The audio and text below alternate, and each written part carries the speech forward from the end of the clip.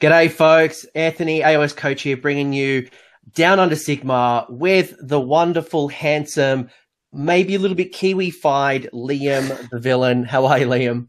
I'm all right, man. How are you? I'm good. I've got my dog annoying me right next to me with a tennis ball, and hopefully he doesn't bark like he did on the stream I had with the Honest Wargamer the other week. So he's a bit opinionated when it comes to music. He, if he hears something he doesn't like, he likes to bark and woof and do his thing. We'll see what he does, but he's just annoying with a tennis ball. What is it? Yeah, see, I'm not Kiwi-fied, but I would totally move there in a heartbeat to play with some legends again. They were like absolute champs. So Liam has just come back from playing Notorious GT, so I'm sure we're going to hear about this very soon when we talk about news. But before we do that, the dog's putting a tennis ball in a terrain box. I'm going to throw it over to the master, Dave Kerr. Glad to finally have you on the stream. How are you, mate? Yeah, I'm really good. Thanks for finally having me on here. So you just introduced me, Dave Kerr. One of the original gangsters for the Mango Mafia. If you haven't heard of us, we're a Queensland group, mainly based out of Brisbane, but we've got a few northern chapters, central chapters, as Queensland probably spans New South Wales and Victoria together. Do we have a Mango group in New South Wales? Like, I've got an application, I've got a printer ready to go. Like, do you guys actually have a chapter yet? We don't. We haven't spread out of Queensland, but it could be a possibility. I mean, if Greg Inglis can play for Queensland, I can play for the Mangoes. Yeah, just don't tell Liam or Clan Filth or any other group that I'm associated with. Yeah. So, I guess Clan Filth and the Mango Mafia have been around for a while. Yeah, and we have a good in-game competitive rivalry. And it's good to see. We're starting to see some of the Measured Gaming guys come up too, so I'm sure they're going to join in, and we'll get our real club, a good competitive club environment going.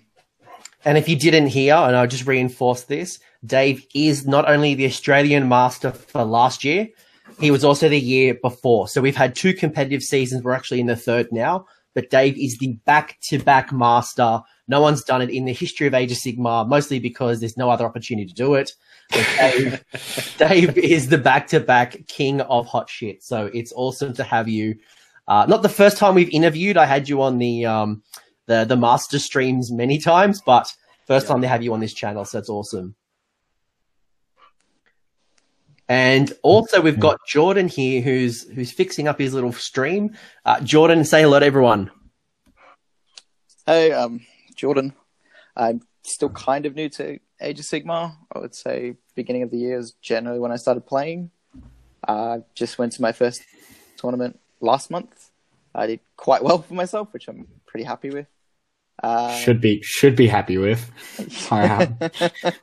Did absolutely amazing. Just a lucky run.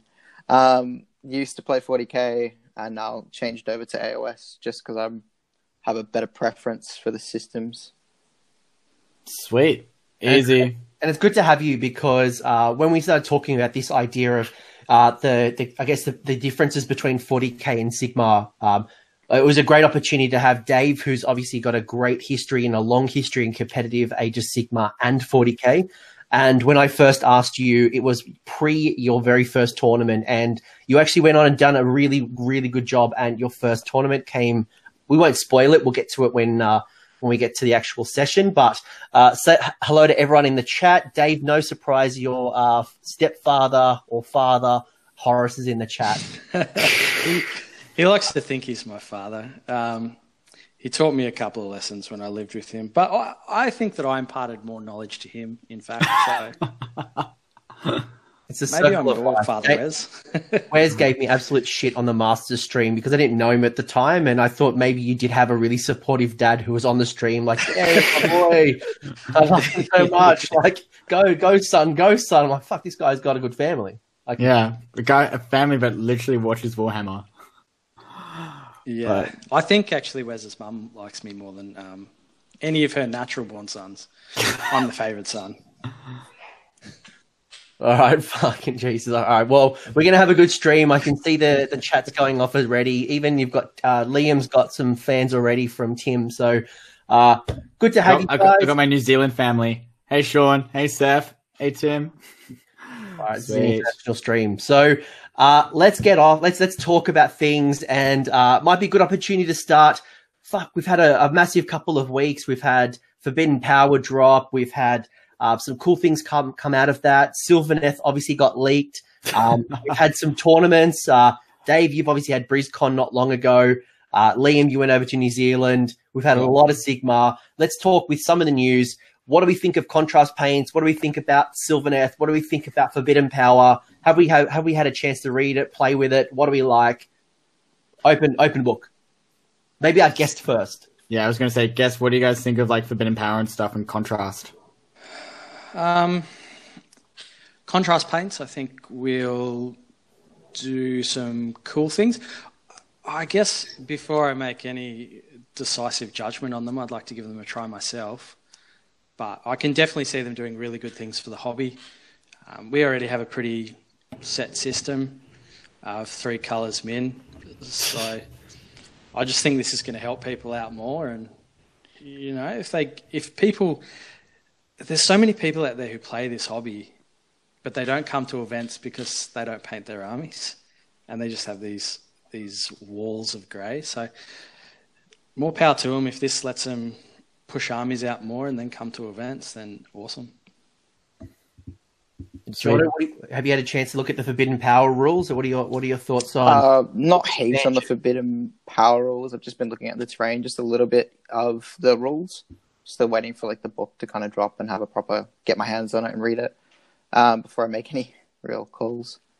Same with the contrast paints. I'm excited to see, like, mainly for batching purposes, like painting 80 plague monks or painting heaps of grots or stabbers. It's going to be make your life just throw easy. those plague monks in the bin, mate.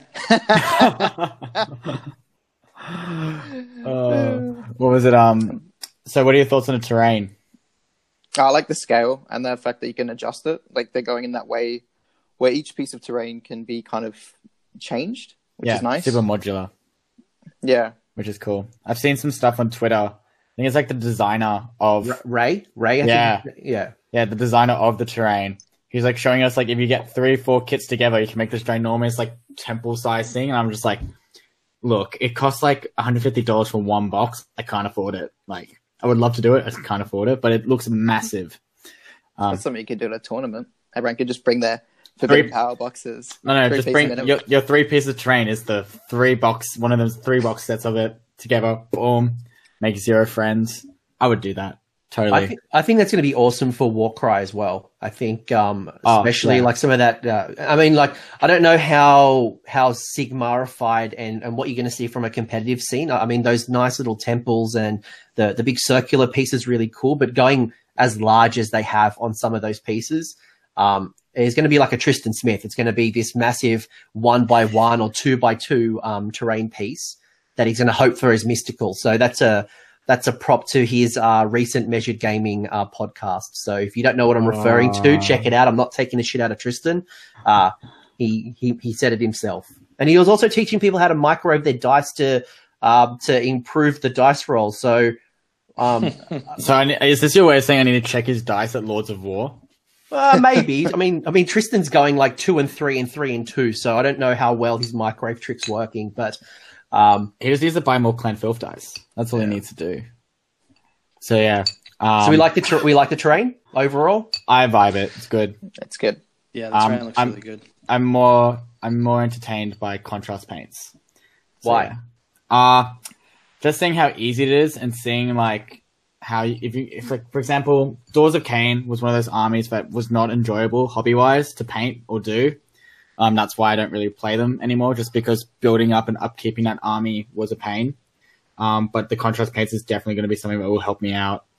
Get back into that kind of army, into doing hordes and stuff, because I don't know. Horde armies aren't my cup of tea when it comes to hobby, at times, except for Dryads, because it's just spray, shade, dry brush. But Doors of Cain, you could not do that. So I think contrast is going to help me out heaps, just getting armies that I really want to do and just look them tabletop effective and add a bit of highlight details later on. So yeah. It's actually a good point. Like, we might actually start seeing more Horde armies because of contrast paints. Yeah, rather than just, larger elite units and stuff like that. Yeah, like Feck at the moment, for me, it's just 6 models. Doors of Cain, it's like 120. It's like, no. I think I'm more inclined to start up new armies and, like I've talked on Twitter. If anyone who follows me on Twitter, I've been talking about Devoted to Sigmar and painting Devoted to Sigmar.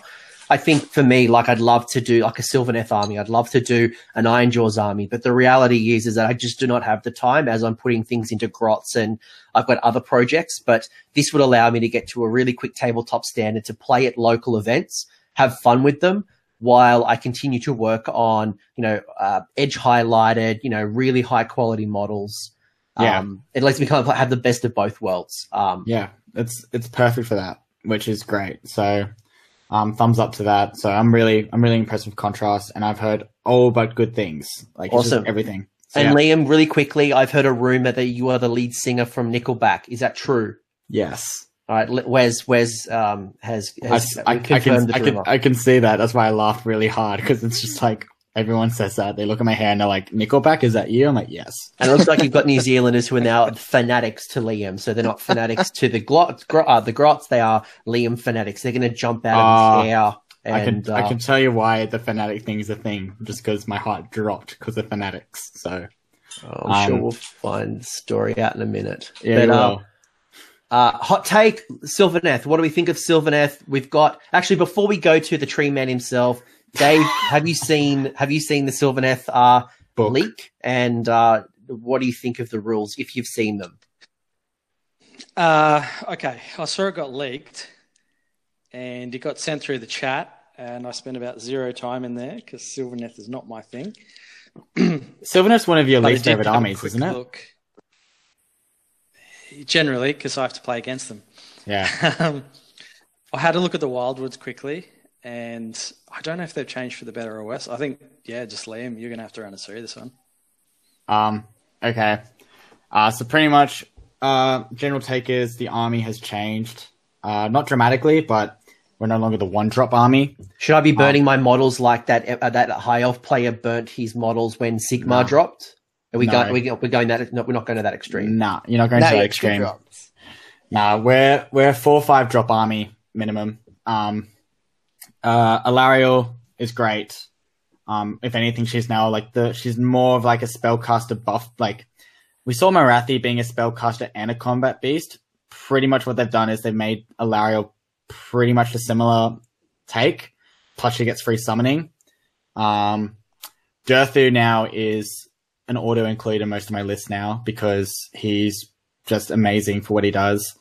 The thing about the army that most people hated the most, they've changed it, which is cool. The teleporting multiple units that annoyed people, now it's just like 1 or 2 units you teleport, so you actually have to think about which units you want to take out. But you'll see a lot of things like Outcast and is a battalion household. And you'll see more Tree Lord Ancients now because they're worth their points as well. But yeah, and the one most interesting thing about this whole book is you're going to see the Arch Revenant almost never. All right, don't spoil too much because we are going to have a super show with short streets. We've got Hayden Walker, we've got Chris Welfare. Chris is taking up for a spin this weekend.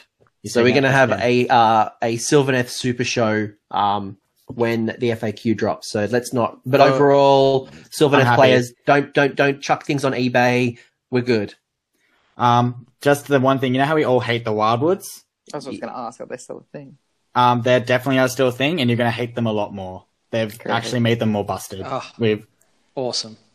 It's like when we read the rules closely and stuff, Hayden has worked out a system that's technically allowed at the moment, and everyone's going to rage quit about Wildwoods. So, all right, well, let's see if it gets FAQ'd. I mean, we don't know what's coming, but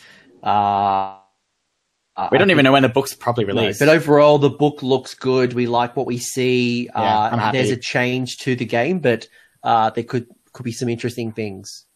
Yeah, interesting builds. It's gonna be great. I'm so excited. Awesome. Before we get into the topic, I would love to know, have you guys had any recent games and any shout outs to some awesome hobbyists that you've had a chance to play? So ask my guests first. Have you guys played anything recently? Yes. I try to get in a couple to 2 or more games a week, actually. I try to get in. So I have been playing a lot of Gloomspite Gits, and they've been really fun. Totally different to what I was playing before that, which was Stormcast. Almost polar opposite. You've gone from Mr. Consistent to fuck you, Dice. You failed me when I needed you the most. Yeah, Gloomspite Gits are like just the 50-50 book. But I play a lot against Dean Matthews, and he is, in my mind, one of the best players, but he just loves playing Destruction, and he plays the shittest lists, and he does all right with them. So he beat me the other day. He was playing my Gutbusters, and I was playing like a heavily orientated shooting Stormcast list, and he beat me. So I was pretty spewing after that game, actually. But yeah, I've been getting in a ton of games with him. We're both playing Destro. I'm having heaps of fun with Gloomspite. They're just they're kind of that real change I needed, and they're actually, I feel like I've shifted more back to my Zench kind of style of play with them. Bit more like finesse playing. They are. They really, like, if you make a mistake with Gloomspite, you get punished for it. Whereas if you make a mistake with Stormcast, you know, you're still 20 Secretors. You're sweet like candy. Yeah. Yeah. And you've got a decent amount of squigs from the Loon Curse as well. So grots are a bit more forgiving. You can throw 60 grots, and if some die, like, who cares? But once those squigs fail, or you're outside of a buff, or you don't set up the moon correctly, it can be hard, not only for combat, or you just fall behind objective points too quickly. Yeah, it really comes tumbling down quickly. So big shout out to Dino. He is awesome. I love that guy. He's got cool lists. Like, I remember playing him last year in his sort of green skins, and I was like, oh, how the fuck is this list doing so well? Then I saw him play, I'm like, this is why it's doing so well. So yeah, he's a good player. He had like the General on the Wyvern. He had the Rock Idol. It's literally a list where you look at it, you're like, I have no fucking idea of why this is here, and then you watch him play, you're like, oh, this is why it's here. Like, actually, I think he had double Wyvern or a double Rock Idol. He had a double Wyvern and a Rock Idol and like a whole bunch of boys, and Wyverns are fucked. So yeah, they're good. Yeah, when you wire them up, when you do multiple wires on them, there's a lot of attacks coming out of those. So many attacks. But yeah, awesome. So shout out to Dino, and I think he'll be playing that army at Brishammer, which is coming up pretty soon. So Brishammer is this weekend. So that's just going to be a 26-player event. I know that they're going to hold a bigger one later in the year, but I'll let them post that. Another one that's coming up really soon is the Ipswich GT, which is another smaller event. It's like an hour out of Brisbane. So that's just a bit of a shout out to some of our smaller events around. Love it. And Jordan, you had any games recently? I think the most recent game I had was against Matt Campbell and his Corn. Was not a good game for me. I got destroyed. So I'm going to replay him soon, just so I can. How long did that game last? That was turn 2. I conceded. Yeah. Cool. I learned something really, really unique about Corn that day. But I've got some more games this weekend. Going to do some Sydney Slaughter practice at Padstow. Are you going to be there as well, Anthony? Question mark. I might be recording a Slaanesh and a Feck faction focus, so I'm still trying to line up my guests, so maybe. Yeah, sweet. So that's going to be much of my gaming for this week. I haven't really gotten too much, just focusing on my hobby. Painting more Nurgle trees. Oh, love it. I might be printing some off frame as well, so there'll be some interesting ones. Solid. I had 2 awesome games over the weekend. I played Keith from the Creaky Gamers, got to play Gloomspite on Gloomspite, 260 grots between us, absolutely slogging it out, which was awesome. And I got so many negs to hit. Yeah, it was a lot of negs. It was really cool. Lots of endless spells flying around, and Damien Newsom and his Beast Claw Raiders. That was a really cool game. But unfortunately, some things didn't go his way. Liam, you were at New Zealand. You had 5 amazing games. Word on the street is you made someone's wife drive 2 hours because you lost the keys to a car, and then she drove back. And it's not the first time, Liam, you've lost keys. You lost keys at the Australian Masters in Brisbane, and stopped people from getting to their house for a few hours. Is this true, or is this true? Are you a key forgetter? Okay, Seth, I hate you. We left the hoodie under the desk of a pool table set up, and then when we went back to get it, it wasn't there, and that's where the car keys were. So yeah. So don't trust Liam with any keys. No keys for Liam. Just don't give me keys. I don't understand why people give me keys and then they're like, okay, Liam, here you go. I'm like, I'm the last person you should give me keys to. And hear this, right? I got home on Monday and I could not find my car keys. I was like, where the hell are my car keys? Yeah, lost them again. All right, Liam, you are banned from owning keys, or you need to have multiple sets. I have 2 spare car keys and I could not find any of them. Actually, wasn't there a few weeks ago, a few months ago, you lost your keys somewhere and you had to get like an Uber back? Look, I literally got an Uber back from the city, and I found that my car didn't have the car keys for, and then I had to get a locksmith to come in and get my car and make me 2 sets of car keys. All right. So Liam is not to be trusted with keys. Now, I know you're going to be recording a podcast for Shadowhammer, which is your podcast you haven't done for a while, but it's back. Yeah. And you and Hayden are going to talk about your experiences at Notorious. Yeah. We're doing that tomorrow. What are the highlights, or what are some quick things you want to shout out, considering you got some of the New Zealand crew in the stream? What are some of maybe like your top 3 highlights or games or events or high level? Okay. Top highlights was actually hanging out with Sean and Sean, so Tubbs and Big Sean from Notorious. Those 2 are the most amazing, beautiful hosts of ever, and awesome fun TOs. I can't give them so many more compliments, but they're just so friendly, so welcoming. My highlight was literally the whole community is so welcoming. I literally turned up, expecting a lot of them to hate me because of my villain name. And it was really funny that so many people who met me literally were like, I don't understand this fucking nickname. Who the hell gave you this nickname? And I was like, I don't know. It just sticks with me. Queensland gave it to me. Isn't that right, Dave? Yeah. That is 100% correct. Isn't it from Twitter? Yeah. So they're just like, I don't understand. You seem so nice. And I was like, look, I just rock up and do my thing. And yeah, it was awesome fun. Another highlight was probably just drinking, having a trivia time, catching up with Clint, who I haven't seen since CanCon. That was cool. I imagine he's going to have a big podcast coming up, considering he went to Warhammer Fest, Bobo. He went to Notorious. He was on Warhammer Television. He was chatting with a bunch of G-Dub peeps. He had a crazy 2 weeks. That's what I can say. He had a crazy 2 weeks, and he's sick of flying. I can tell you that. And if anyone on this chat wants to set up a Patreon for me and send me somewhere, I'm happy to accept that free trip. Yeah, he honestly, it's a well-deserved trip. He is the godfather of Australian Sigmar. So, yeah, it was good to catching up with him. But catching up with Seth and Lee as well from CanCon. Didn't get to catch up with Fraser, sadly, because he wasn't there. But yeah, we surprisingly Australia did well. We did surprisingly well. Do you find that it's kind of different playing there to playing in Australia in regards to what people bring or how they play? How to play was interesting. There's some house rules that they have that I was very intrigued by.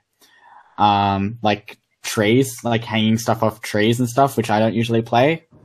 But everyone there, they all have different lists and different meta.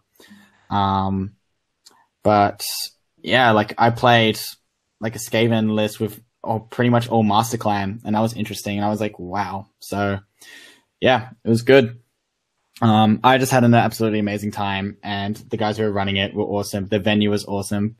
If anyone's listening now and thinking about going to New Zealand to play, fucking do it. I can't not say it. It was way too much fun. And I would go over there even sooner if I could. and maybe try and get into their Masters because I'm currently ranked 31 from one event.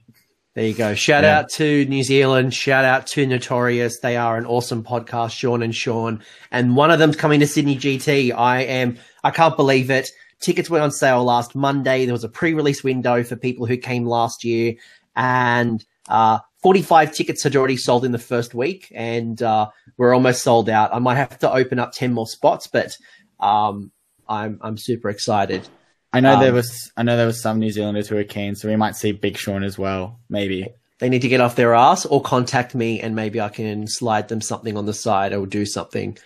A couple other quick shout outs. We've had some new content come out from Australia. So Doom and Darkness put out an awesome battle report, Stormcast versus Nighthorn. Creaky Gamers had a really cool, I don't know if you guys have seen Creaky Gamers, but this is Keith's, he's got these characters where he's got like he does voice impersonations through a character avatar. It's off the charts, his battle reports, but he's got a Gloomspite vs. Daughters one. Cinderfall Gaming had a really cool show on Monday with James Mabry about his own personal army narrative. Bush Radio had a really cool podcast come out, which was featuring Tristan. That was a really, really fun one. And hot off the press, this midnight 1 a.m. Mengel Miniatures is going to be, while it's an American blog, Deke Johnston is going to be having a interview on there, so that gets published tonight. So he's the Lord of Death, and I'm sure it's going to be a lot of fun. Any other content creators or anything you guys want to shout out? Just my shout out's Notorious because they're neighbors. Like, they're awesome. Doom and Darkness stuff. I've been watching his music, not music video. I've been watching his videos, and he did a really Doom could do a music video. I reckon it'd be pretty ace. Like a dad bod music video. I did like watching Colin get beaten again with his daughters. I was like, oh, Colin, not again. He just needs to catch a break. He gets beaten a lot, doesn't he? He gets beaten a lot. It's just the fact that he got beaten by Gutbusters was super intriguing. I was like, how did this happen? Yeah. I think God love him. I'm pretty sure he had like a really horrible time with a daughters list as well, and people were just giving him shit like, how are you losing with these like Ben Sava kind of list daughters? Because Ben Sava runs Sisters of Slaughter, he's running Witch Elves. That's the difference. It's the difference pretty much. But yeah, it's good that Colin's making them not seem so broken. It's just like they won't be fixed. So 60-point hag queens for another year. Get ready, Anthony. Get ready. Not going to change. 60-point hags. Get ready. Points. Based on my feedback that I gave to GW, they personally asked me. They sent me an email and they asked me for my feedback. I said 120. Fucking go up, hags. Fuck. They seem fine. Honestly, after 60 Green Gush Reapers on the weekend, hag queen's fine. Yeah, well, that's a whole. Actually, speaking of Grimghast, really quickly, if you guys haven't seen Forbidden Power, there is a really cool Legion of Grief build. I was talking to Deke and a few Death players, and it's got some legs. I think you may stop seeing Nighthaunt altogether. Really, there's not a lot of difference between them, other than you lose the underworld kind of summoning, and the battalions are not available in Legion of Grief, but it sounds really cool. They've got a unique spell lore, unique artifacts. You get the grave sites. Looks really cool. So they don't need grave sites. They just don't need grave sites. They don't need it. They really don't.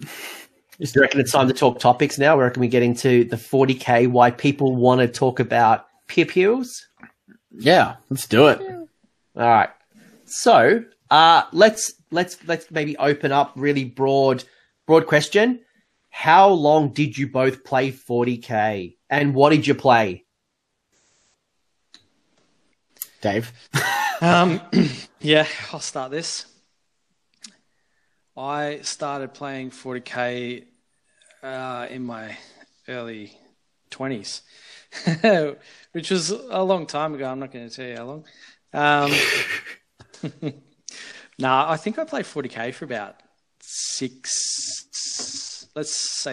8 years, maybe. Let's say 6. 6 sounds better. I played 40K for 6 years. And it was the first kind of tabletop game I'd gotten into. I moved to a new city, and I was pretty bored. Which edition was that, and what was in the box set?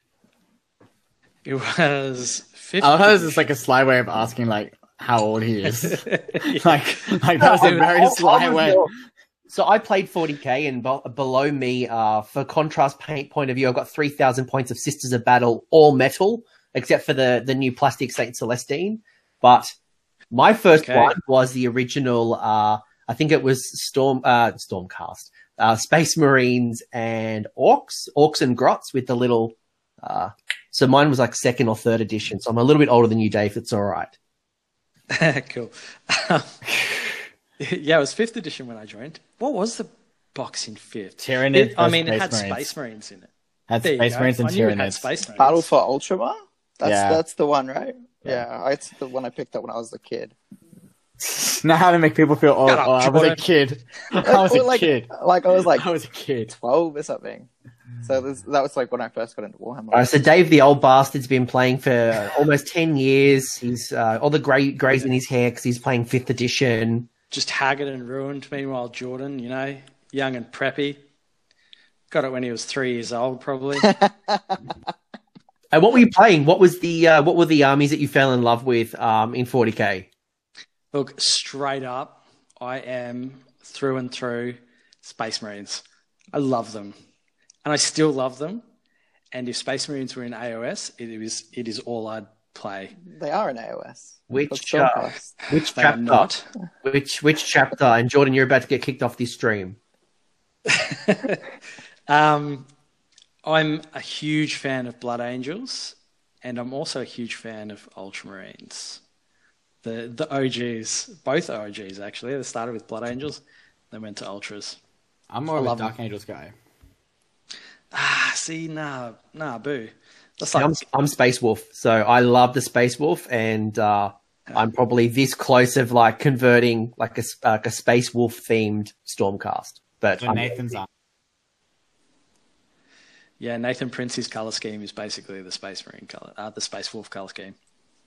I want you like the fur cloaks and like, but then that involves green stuff. So too much, and also contrast paints come out in like 2 or 3 weeks, so you can smash it out. And we got look, to be fair, we got an even older bastard in the chat. We've got Andrew Bigwood, who started off with Rogue Trader, so he is OG. I don't. Yeah. So Dave, you played Ultramarines, you played Blood Angels. Were they the only were they your primary factions? Look, I went pretty whack in 5th, and I played Grey Knights. Anyone who's played 40k. Around 5th edition, which is, to me, the golden edition. It was a good edition. Ever was and ever will be. And Grey Knights. Cybold ammunition. I still remember it all. Cypherman. It was a good time. Oh, maybe we've just stirred some emotions and we're about to lose Dave. Win the Masters 3 times in a row and go to 40k. Hopefully not. But Jordan, you've been playing as well, and you've recently come over to.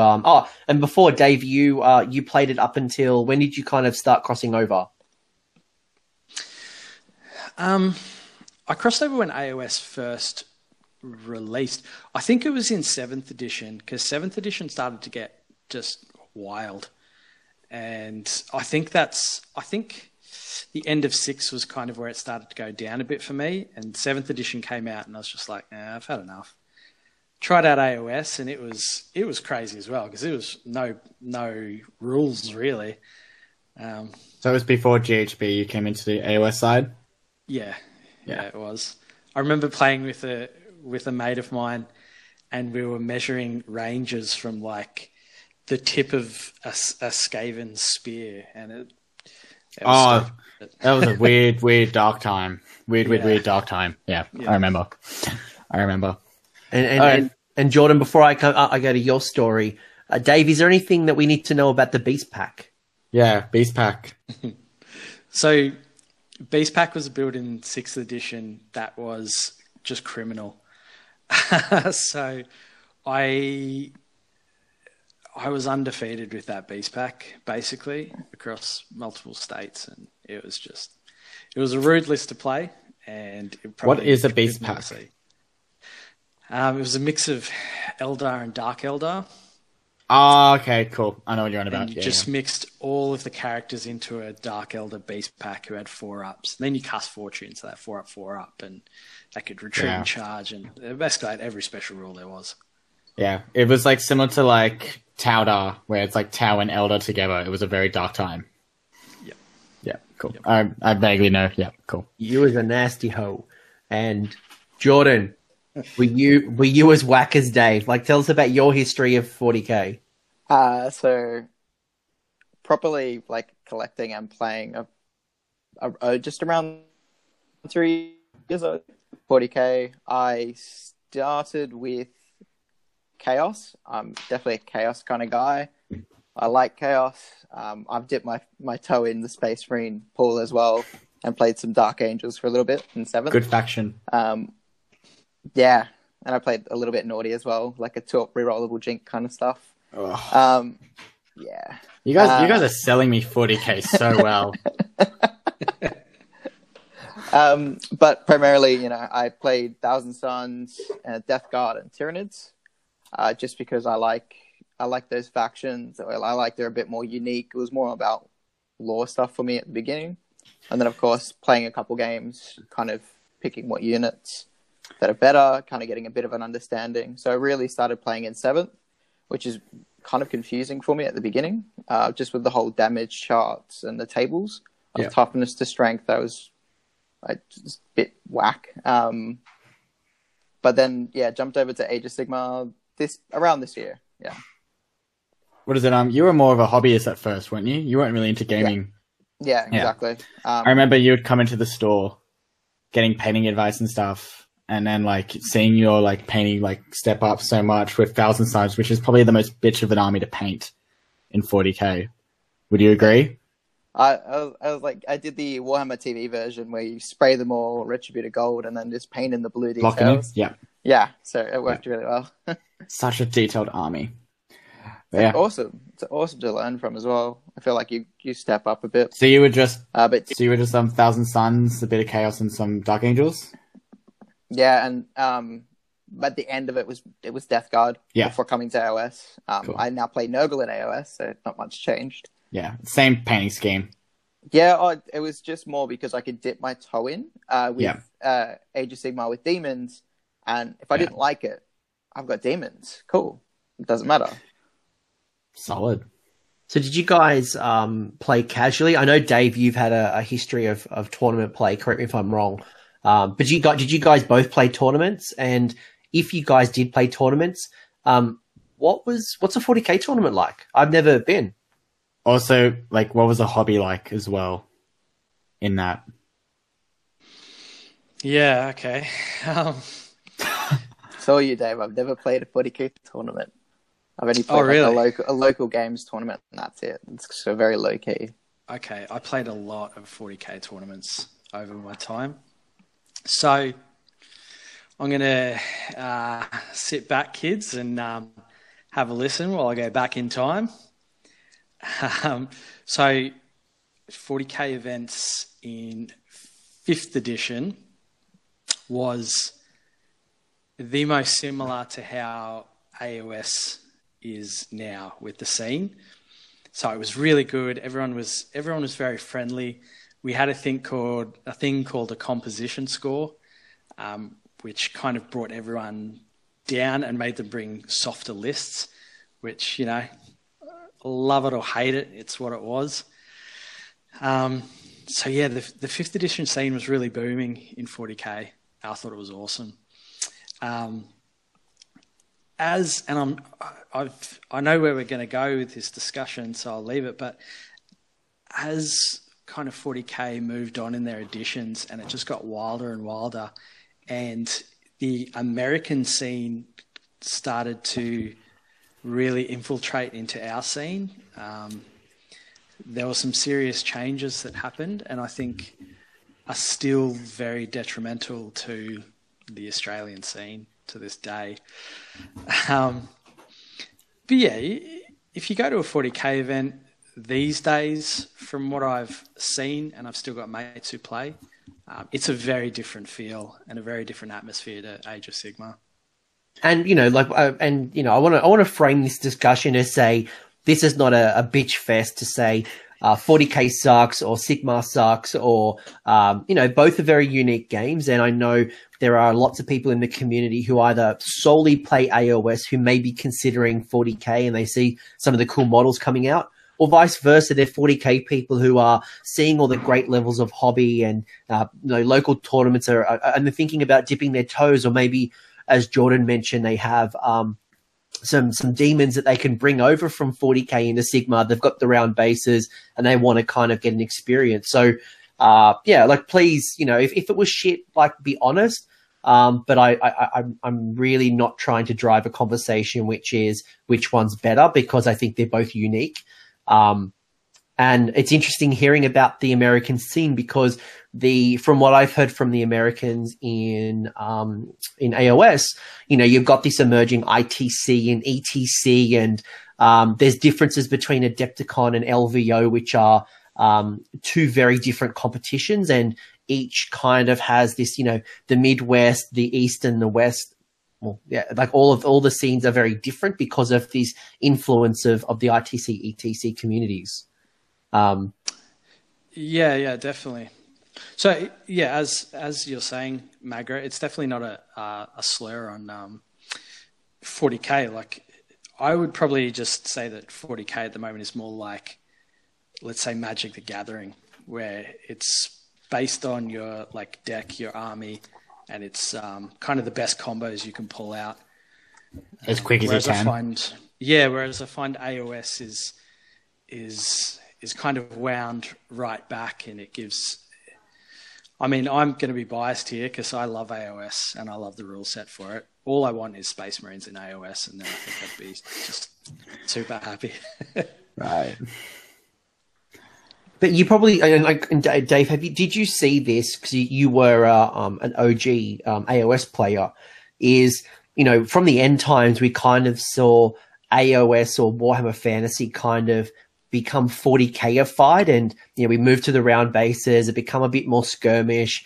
The game changed, and, stratagems / command points have now been introduced. But off the back of the success of AoS, we've now started to see some of the AoS rules kind of going over to 40k. Are you noticing that as well, or am I just dreaming and making shit up? No, I definitely think the rules writers of both are trying to take the coolest ideas from both and put them in. I definitely noticed in the last the chapter approved that the missions that they brought out in that were very AoS-y. They're very similar, yeah.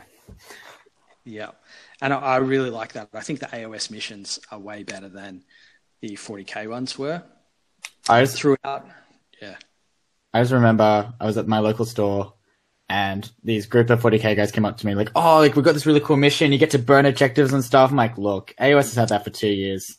And they're just like, what? I'm like, yeah, we've had that for 2 years. And go, how do you guys find it? I'm like, yeah, it's a scenario we play ongoing. It's just like, I think for some 40k players, they're mind blown, but you can burn an objective. They're like, what? And I was like, yeah, But in saying that, you look at some of the 40k missions, and Jordan, you've probably seen this, where, at the moment, AoS is very much you split the board in half, whether it's, long ways or in the middle, or, you cut it diagonally. But 40k's got some really interesting, deployment maps and, very, very unique, what was that? What's that like? Because I get the feeling you're going to start to see those in some of the new General's Handbook. It wouldn't surprise me if you start seeing some 40k style deployment zones. I like different deployment zones. It makes you play differently, regardless of playing 40k or AoS. I think it's a good thing to mix it up, so you're not playing the same. Put everything in one line and run forward. You have to think about your placement a bit more. Even just for being in range of shooting, or for, say, getting a charge off in AoS, I think it's good. It's an awesome thing to have. I think one thing I would love to say, do you think, I would like to see it, is Endless Spells obviously has changed the game for us, and, seeing the cinematic magic kind of come to life. Do you reckon we'll ever see like psychic phase and psychic stuff come into play for 40k like endless spells? Maybe. That's the thing though, like for psychers in 40k, it's all about, like your mind blows or something when you've gotten too much power, or demons manifest and stuff like that. So it's interesting. I like that in AoS you don't roll a double and you're like, oh, my head exploded, awesome. Which is kind of nice. You can cast magic and not feel like you're gonna roll double sixes and when you yourself. When you roll a 12 and then when you add in all the buffs and stuff, it's like a casting value of 14 and you just look at your opponent going like, do you want to try and dispel it? That's AoS. No, I actually missed the total the double 1 or the double 6. I really liked it. I played like 13 sorcerers in Thousand Suns and some lists. It's just not fun. Like I'd kill myself twice a game. It just becomes normal. Yeah, you're like, oh cool, we're gonna die. So what got you guys first interested in AoS? For me, it was community in Sydney. Good answer. It is. It honestly is. Like it's community, just because it's a different community.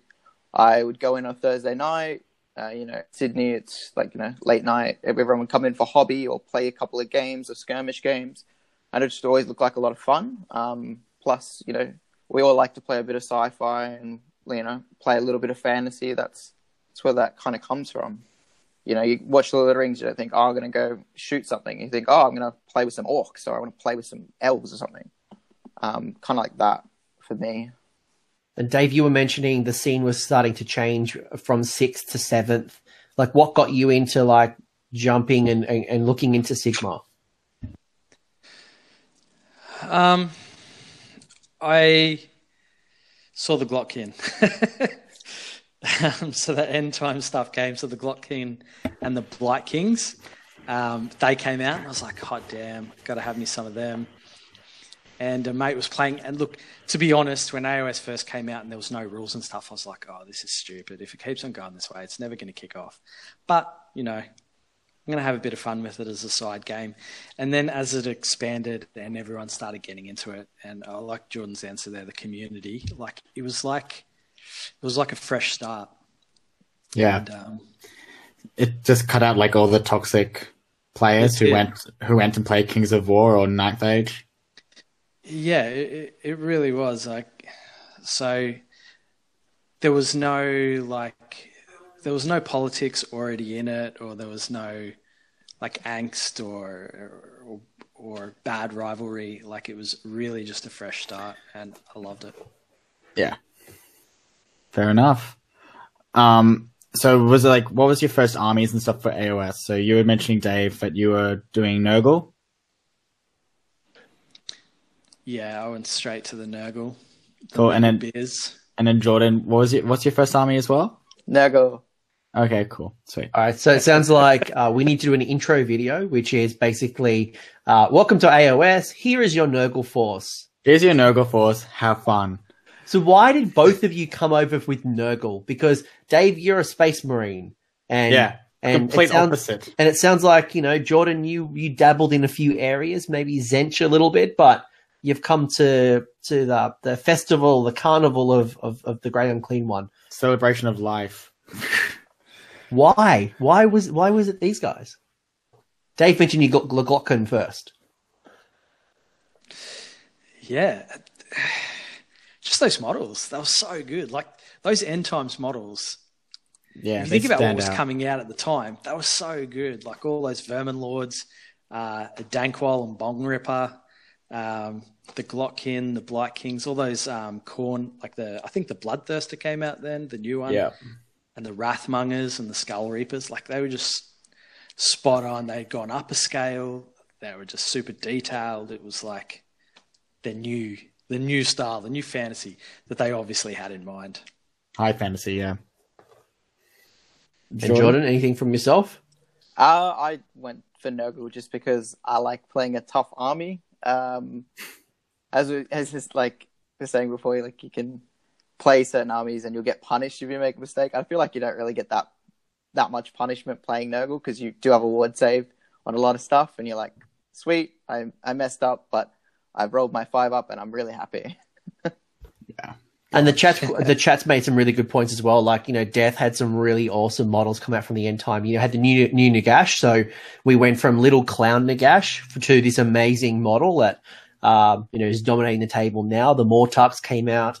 There were so many really cool kits. And the thing about Nurgle for me is it's so forgiving. Not only is it a forgiving army to play with, but also from a painter's point of view, just washes.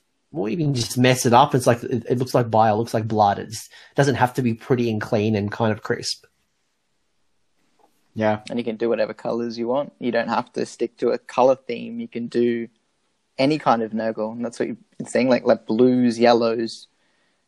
Yeah, it's good. Yeah, I think those contrast paints are going to absolutely kill Nurgle. Like in a good way, or we're going to see Nurgle armies will be done in a second with those contrast paints. Yeah, the fact that the models that they gave to test out the paints on Warhammerfest was the 40k Poxwalkers and whatever. It's just cool. This is literally just your way of saying, if you want to do a Nurgle army, we'll get it done in a week and a half before that event. You know that Thrice Forward you always want to do it in a week. Well, I've got 80 blue horrors, 50 brimstones, and about 40 or 50 pinks right behind me. And you say I'm the filth player. Hey! They're 4th edition medals. Not the fires and the brims, but a lot of the blues and the pinks are medals from 5th. But that contrast paint is going to be awesome for it. It's just going to be bang bang. I've now got tabletop. But I want to ask Dave about your experience from coming over to the Masters, and then Jordan, I want to know your experience from your first tournament. So, Dave, you obviously came over from 40k into Sigmar. You made your mark. You won the Masters in our very first competitive season. You took out some bigger events, and then you backed it up with the next year. So you went Aussie Master 2017, 2018. Was there anything from your 40k experience that kind of groomed you or helped, set you up for success, or things that kind of really helped you kind of hit the ground running, or was it just no correlation? No, definitely. It definitely set me up. I was fairly successful in 40k, and I think to be good in a tabletop game, there's always the same key, and that is your movement. How you set up, how you move your models, your units, where you place them. That is the number one thing in a game. You can win the game without firing a shot or swinging a sword, just by where you put your models. So that definitely kind of molded me, and I already had a kind of a competitive knowledge mindset in tournaments. So, those high pressure games didn't really get to me. I would often actually throw a ton of bans at the other person, maybe try get them off. Yeah. Make them a bit more nervous. Like the famous when we're on the Masters stream and you call that Chris Welfare for having a nervous poo. And I remember that, and I got to Chris, maybe he'll never admit it, but you do throw shade a lot. Oh, he'll never admit it, but yeah, because I came around the corner and Chris was saying, he's like, "Yeah, we're playing." And I'm like, "Yeah, I know." And then he threw something at me, he threw some shade, and I was just like, "Right, Chris, it's on." And from then till the end of the game, it was just constant at him. So yeah, he definitely did a nervous poo. The one thing I do that throws people off is pre-measuring. You know how you sometimes pre-measure, you just do threat ranges just randomly, just measure stuff randomly. It just throws people off. Being like, "What are you measuring?" "Oh, none of your business." That just throws it. And I know that's from 40. I know people did that in 40k a lot when I used to play. Just pre-measure. What are you doing? "Oh, none of your business." I was like, don't do that. I'm now completely fucked. My mind is fucked. Yeah, when they're setting up, if you put a 9-inch measure on their side of the board when they're setting up, and then they'll be like, "Oh crap, got to keep those 9-inch buffer zones." You may have nothing in your army that deep strikes, but it's still just they're just like, "Oh." It's just constantly there being like, "Oh, what does this?" And you're like, "None of your business." It's fine. Yeah. I love it. And Dave's very successful. I think the not wearing shoes and being in your socks, is that a 40k thing? Yeah, that's from my 40k days, definitely. Just kick the shoes off, stand there in the socks. I think that's when people know that I'm kind of concentrating a bit. Shoes are off. Shoes off. So you're because fantasy probably wasn't movement wasn't as important. For me, if I think about my whole army, I was trying to mitigate battle shock. That was one of the big pieces from my fantasy days, and having ranks of 40 and 50 dudes, making sure I had characters in each unit, blah blah blah. So yeah, the objective play definitely wasn't in fantasy. So it sounds like that really set you up for success. Yeah, definitely. So that's another thing. AoS is a fully objective based game, and I'm really happy about that. I think kill points is a bit of a wasted game. Kill points is slowly getting cut out in tiebreakers at the moment, which is good. Yeah, I like it too. It's not in Sydney GT. Fun fact. Notorious didn't really do it either. Like, we did strength of schedule, which I thought was great. Like, you want to, like, when you beat someone, you want to, like, make sure they're doing well as well afterwards. Being like, come on, like, you need to do well to make me look good. Like, but yeah, like, AoS is very much an objective-based game. While every time I watch a 40k game, it's just like, who can shoot the best? That's my, like, when I see it. It does seem to be a bit now when I watch 40k. I watch Tabletop Tactics still, because he's good. He's good. The battle reps they put out are just they're really entertaining. So even though I don't play 40k anymore, I still watch those, and they keep me kind of updated on 40k. But they're just funny dudes. It kind of seems like first 2 turns. Oh, amazing! Yeah. Yeah. Now he used to be top player, like one of the top players, right? Still is. Lawrence, yeah, I think he still does really well. Yeah. Yeah, he's cool dude. Cool videos. Speaking of cool dudes, Jordan, you first attended. You just had your first experience at Border Wars down in Albury, run by Heralds of War, Travis and Adam, and that was your very first tournament. So, how did you go? How did you find it? And what was did you do to prepare it? I found it really, really, really good, actually. I was worried, first tournament that, you're going to walk in, because I played a lot of 40k prior to this, or even just competitive games in general, where you find you get a little bit toxic here and there. But I had some awesome opponents. I was really lucky, and I just had a great time in regards to playing people. It was just awesome. I came second. I was very surprised as much as anyone. I didn't expect to do so well. I prepared wise. I just played a lot of games with Liam, actually, and some games with Dan Brewer, who's awesome to learn from, I must say. He will teach you everything you need to know. And then when it came down to like matches, well, I was finding out what army I'd be playing against, and I would have a look at their battle tome and kind of I'd try and work out what their army does quite quickly. Say if, that special character is the key to your army, I'm going to try and kill it to try and stop you from killing me heaps or something like that. Just kind of figuring out ways to negate other people was more about what I did for preparation, I would say, rather than learning the scenarios. Just quickly, Jordan, it was like his first time like doing different scenarios, but he hasn't practiced. But I just remember, I think it was like the Saturday night, he found out that he's playing Daughters. And he just like looked at me and Dan and goes, "What does Daughters do?" And we're like, "Everything really fucking good." And he was just like, "Oh, what?" And we like explained him like what they did. He goes, "That sounds fucked." And we're like, "Yeah, that's Daughters." And he got the win. And we're like, "That's the way to do it." But yeah, it was cool to see how he went so quickly as well. Kill those hag queens. Kill them. Kill all the hag queens. How'd you find your hobby? What else did you prep? Did you find like the deadline kind of like stressed you out?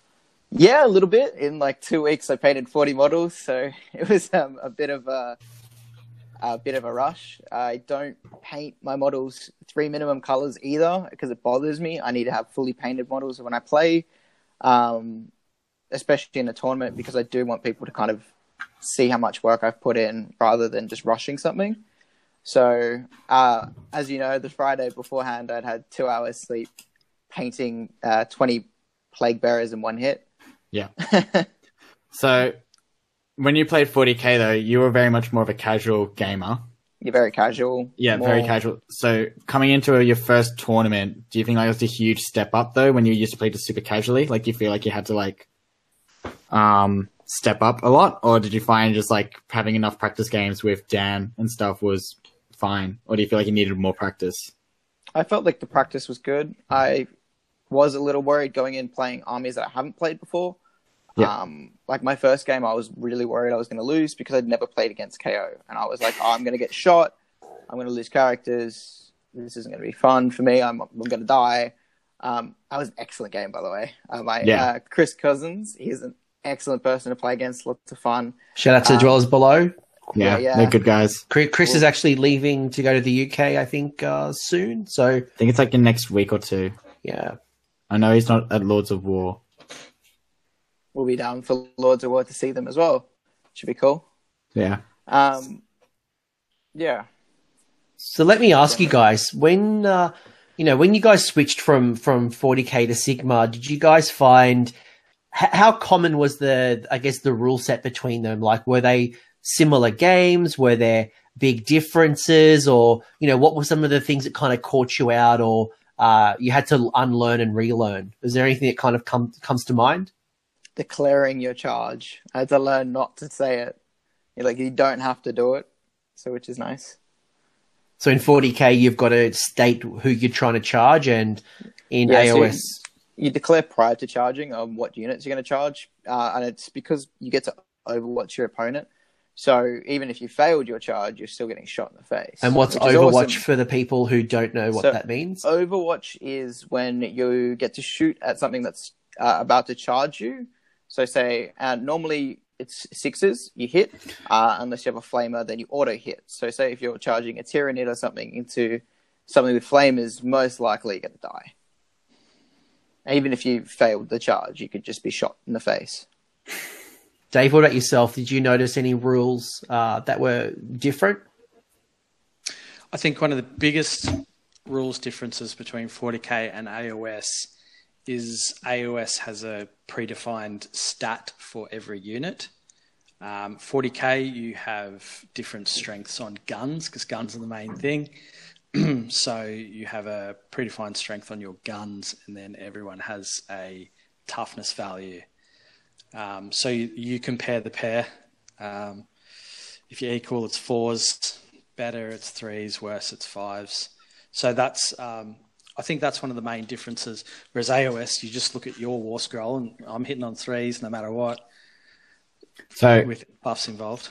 While you're on that, you're talking about different guns and stuff. Do you find, this is to both of you and whatever, but do you find that list building in AoS is way more easy than 40k? I think it's better. Yeah. It goes back to what I think was the golden era of 40k 5th edition, where you had a combined arms detachment, which is similar to now, where you have to take an HQ and 2 troops. In AoS, we have to take a hero and 3 battle line. So AoS, I think you're going to find it's easier because you're kind of stuck in those sections, whereas 40k, as I'm sure anyone who's looked at 40k, it's a bit of a minefield. You're like, okay, I'm taking 5 detachments. Cool. What are those detachments? So this hero's in this one. This one's in that one. This one's in that one, and they've all got the different. So they'll all have different, for AoS people, chambers or enclaves for each different detachment, and they've just cherry picked. Yeah. So I think list writing in AoS is way easier from a competitive and a casual standpoint. Yeah, I really enjoyed the customization of the old fantasy days, where you could have a unit of 27. I didn't have to take my fanatics in blocks of 5.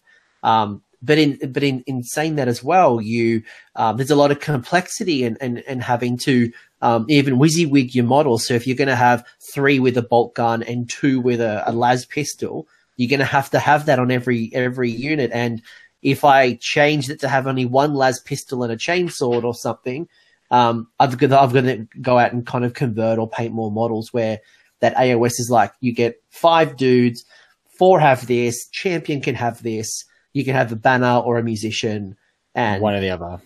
So, but then it kind of frustrates me sometimes where I'm list building and I've got that spare 10, 20, 30 points and I don't want an endless spell, but I'd love to put in 3 more dudes if I could, but I can't. I don't know. Do you guys feel the same, or is that something that you're okay with?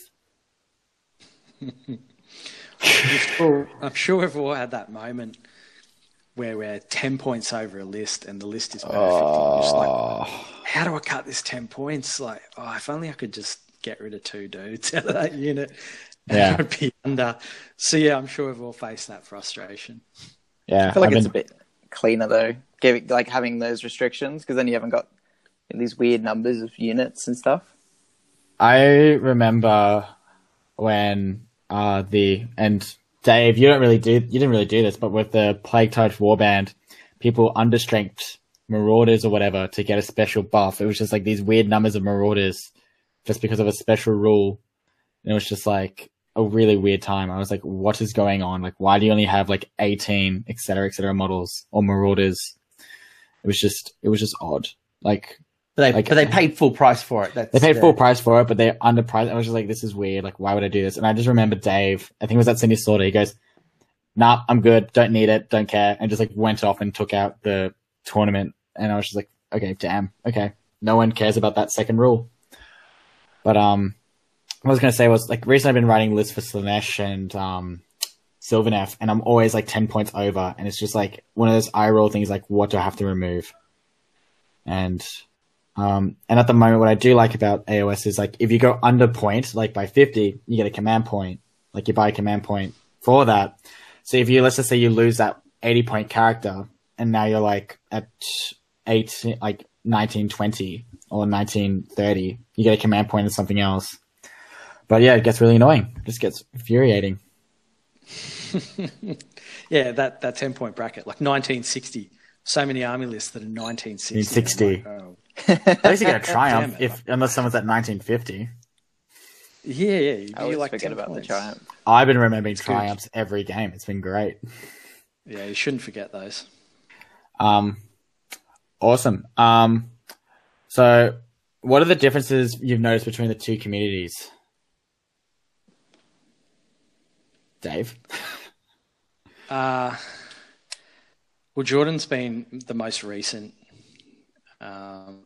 So I guess you can go, Jordan, and then I'll go back to old days. My storied history. Yeah. I found the difference is, like, community-wise, I think Australia's got an excellent AoS scene. We're really friendly, and it's not about, hey, I'm going to take the most broken unit I can, and I'm going to spam it, and, you know, you're going to not have that much fun.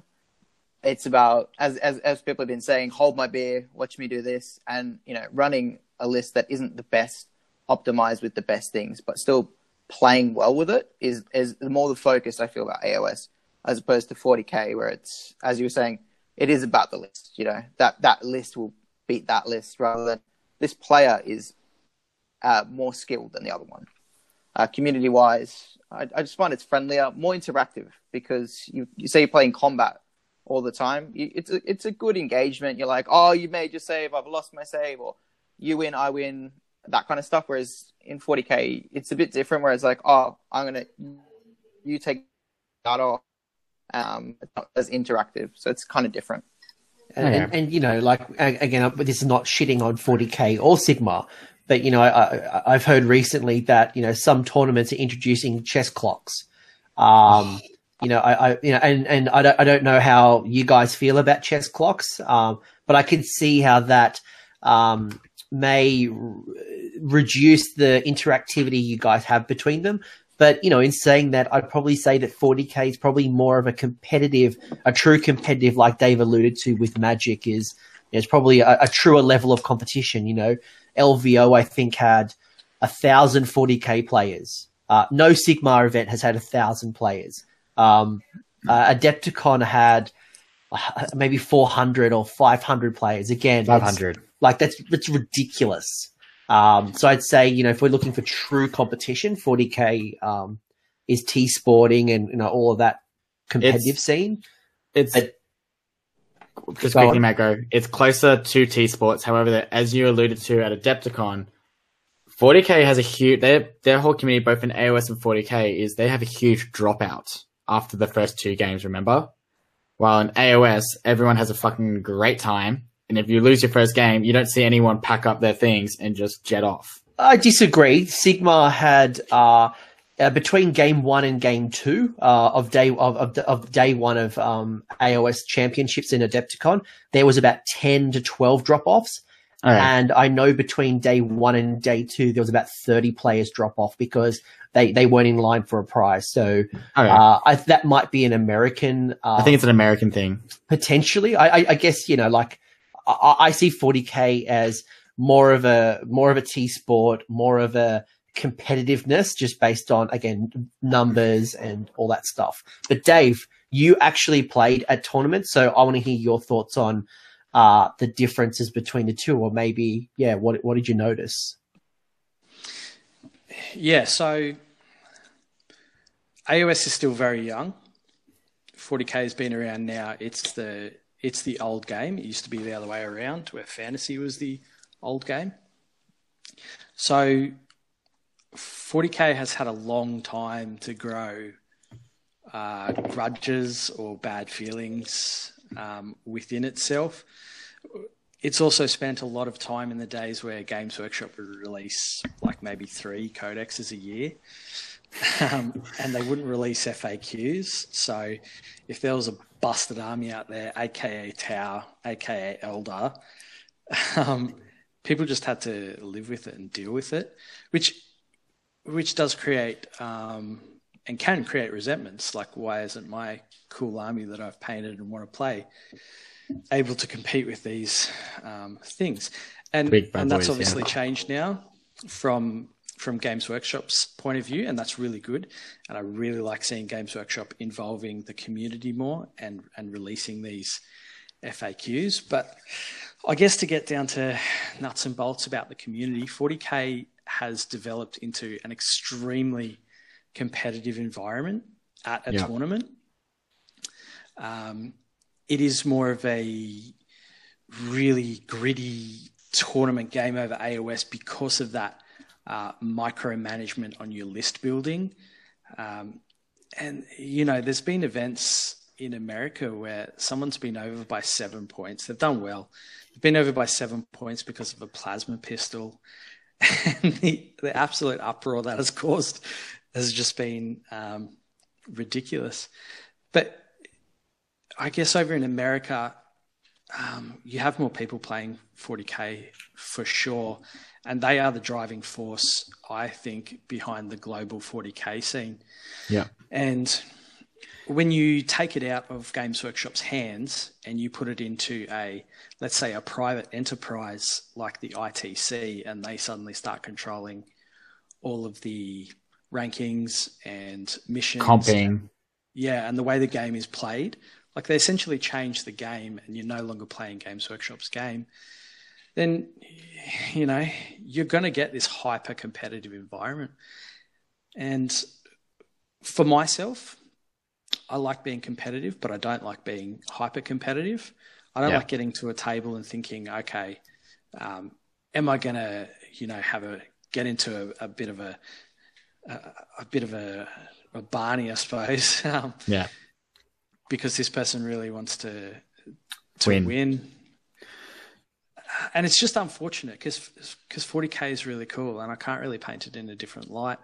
I've seen it and it really sucks. Just quickly, 40K in America, they have huge prize money pool, right? They do. That's another thing. If you bring money into prizes, then it does become more than a game. A game or a hobby. It suddenly becomes something you can profit from. A sport. Yeah. Okay, cool. I mean, and mind you as well, like, Magic the Gathering it wasn't long ago actually they had an event where there was $1 million as a first prize, which is crazy. I think we're lucky to get like a box of miniatures in AoS, and we're like, yay! Or a gaming mat. Super excited. So, the competitive scene in 40K is awesome, but because it's hot, it's super competitive. You're going in there to win, and to not dig up any bad wounds or anything that's just healing. But we saw last year, I think we saw Alex Harrison, or we had some issues on streams where people were caught cheating and there was big blow ups, and we probably haven't seen that just yet in AoS. But in saying that, we have started to see our game change a little bit as well. So it's not to say that we're on a high horse and everything's perfect in Sigmar. This stuff will happen. But I guess it depends on how the community responds. And I think, Dave, you just had a really interesting point around the ITC and the ETC kind of overruling, where at the moment that probably hasn't quite happened in our game yet. And I don't know if it will, but they've kind of tried it in Australia. I remember there was like some talk of like ITC and stuff want to do their own ranking thing. And we just said like, stop, Heralds are doing it. We don't need you. And we just kind of like left them there. Well, we started seeing the ETC team tournaments, which was big in fantasy and still run in 40K. And the ETC have tried to restart the team tournament in Serbia or whatever it is, and it doesn't seem like there's a lot of traction from Australia yet. But then you've got the Six Nations, which is happening, I think, this weekend or next weekend, which is our own equivalent, but without the ETC or the ITC involvement. So.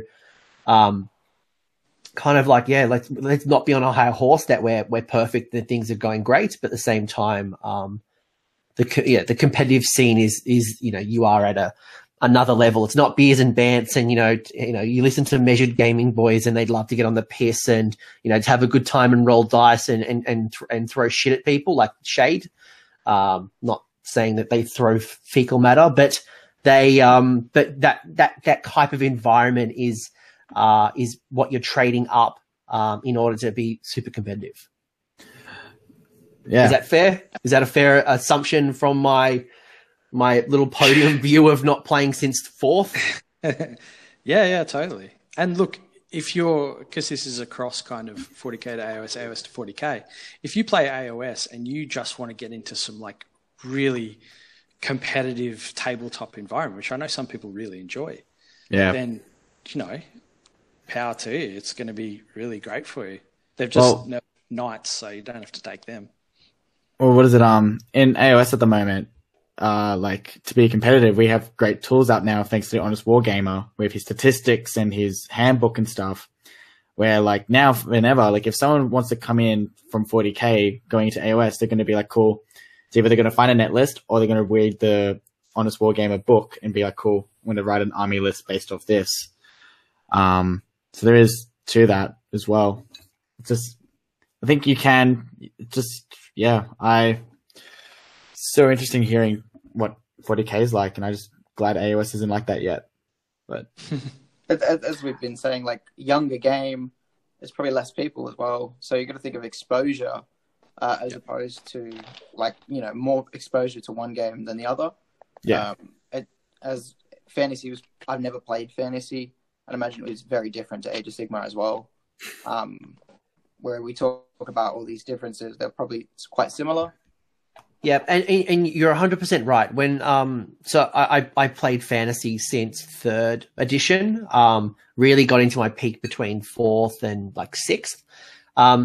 And it's like 40K where you're carrying books like the core General's Handbook kind of, or the core rulebook was like that thick, but it wasn't like our core rulebook today where it's like lots of narrative and lore and good fun stuff. Like that was the rulebook, what Dave said around the damage table and, comparing strength to toughness and looking at the way Battle Shock worked was, really complicated, and there was break tests and you had to chase your opponent down and to kill the unit. And there was a magic phase, and, there was a lot of rules there. Grots were afraid, had terror against high elves, and they were scared of elves and dwarves. And like, it was great. And back in the day when fantasy very first come about, it actually was a 3-player game. You actually used to have a dungeon master / game master that would overlook the two armies and set up like objectives and scenarios. And it had this weird kind of transition into a competitive game. And, we kind of like got rid of some of that. But at the same time, our core rulebook has gone from 4 pages to that's not a thing anymore. We used to be able to say the rule's simple, it's 4 pages. Nah. It's 16 pages. Even then, you need the General's Handbook. Still a 400% increase over edition. Yeah. What is it? Our rulebook is actually in every single unit. Is like the best way I can describe it. Like, all the rules for the game is in the app through the war scrolls of the units, the battle tomes, and then you got the 16 pages of the core rules. Like, that's like, you're carrying around blind sorcery. You're potentially now carrying around forbidden power. You're carrying around General's Handbook. You're carrying around your battle tome.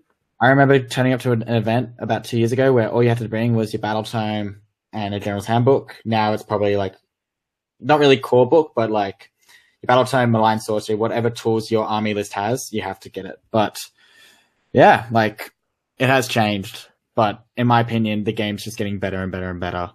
For sure. But like, let's recognize that. Let's recognize that we're not immune. Yeah, we're not. Not at all. And that's something that we need to recognize and then safeguard.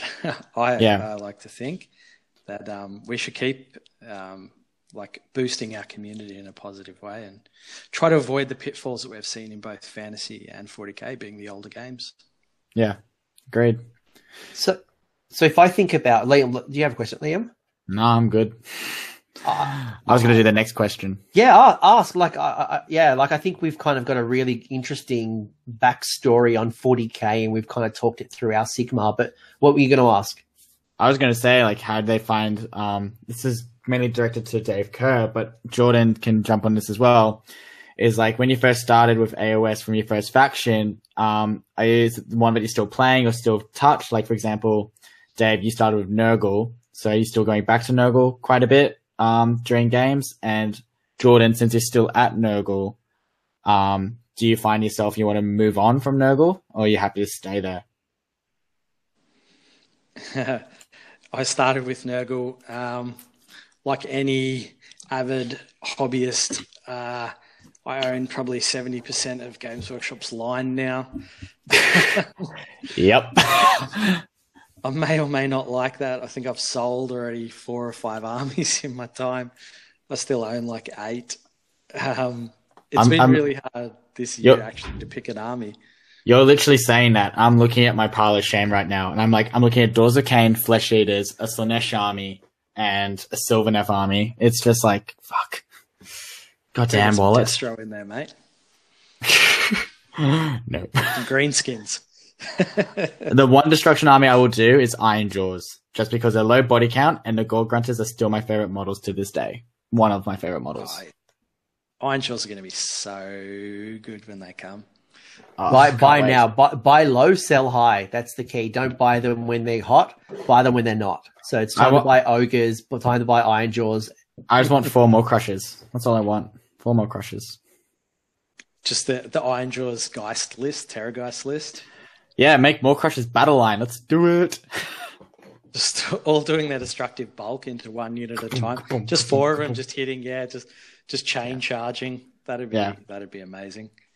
Right. Yeah. So, like, your first AoS faction, do you still play it? Do you still dabble with it? Do you still write army lists around it? Yeah. So I took Nurgle to SAGT, which was around the start of this year, March, I think. Yeah, 2 months ago now. Yeah. So I still dabble. I think Nurgle's my best painted army too. So they've got and I started with them, so they got a special place. I'll always have my Nurgle, whether I play them or not. Now, with Nurgle, since the Skaven book's got an update, are you looking towards like doing some more Skaven add-on to it, like a Verminor Corruptor with the Warp Lightning Vortex? I recently, like a month ago, gave a mate of mine about 4,000 points of Skaven, which was all of my Skaven. I just put it in a box and I handed it to him. He looked pretty happy about it. I was going to say, you just gave him filth. Oh yeah, absolutely, absolutely. Just gave him the keys to every hobbyist soul on the other side of the table. Yeah, by the way, quick shout out from the chat. We've got one of your fans who you smashed at SAGT. So A Huey's in there, letting us know that Dave Nurgle smashed him at SAGT. So that's good on you, Dave. Sounds about right. Hey, no, Adam wasn't. Adam.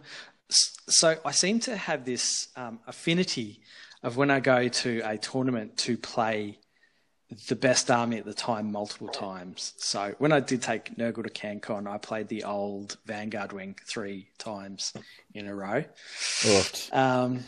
And luckily for me, I took a list that beat Vanguard Wing. And at SAGT, I played Flesh Eater Courts 3 times in a row. And it turns out the Flesh Eater Courts don't like having to reroll their 6s and neg 2 to hit. No, we don't. No, I've played Feck as well twice. With you're both evil. You're both evil. Goddamn Nurgle.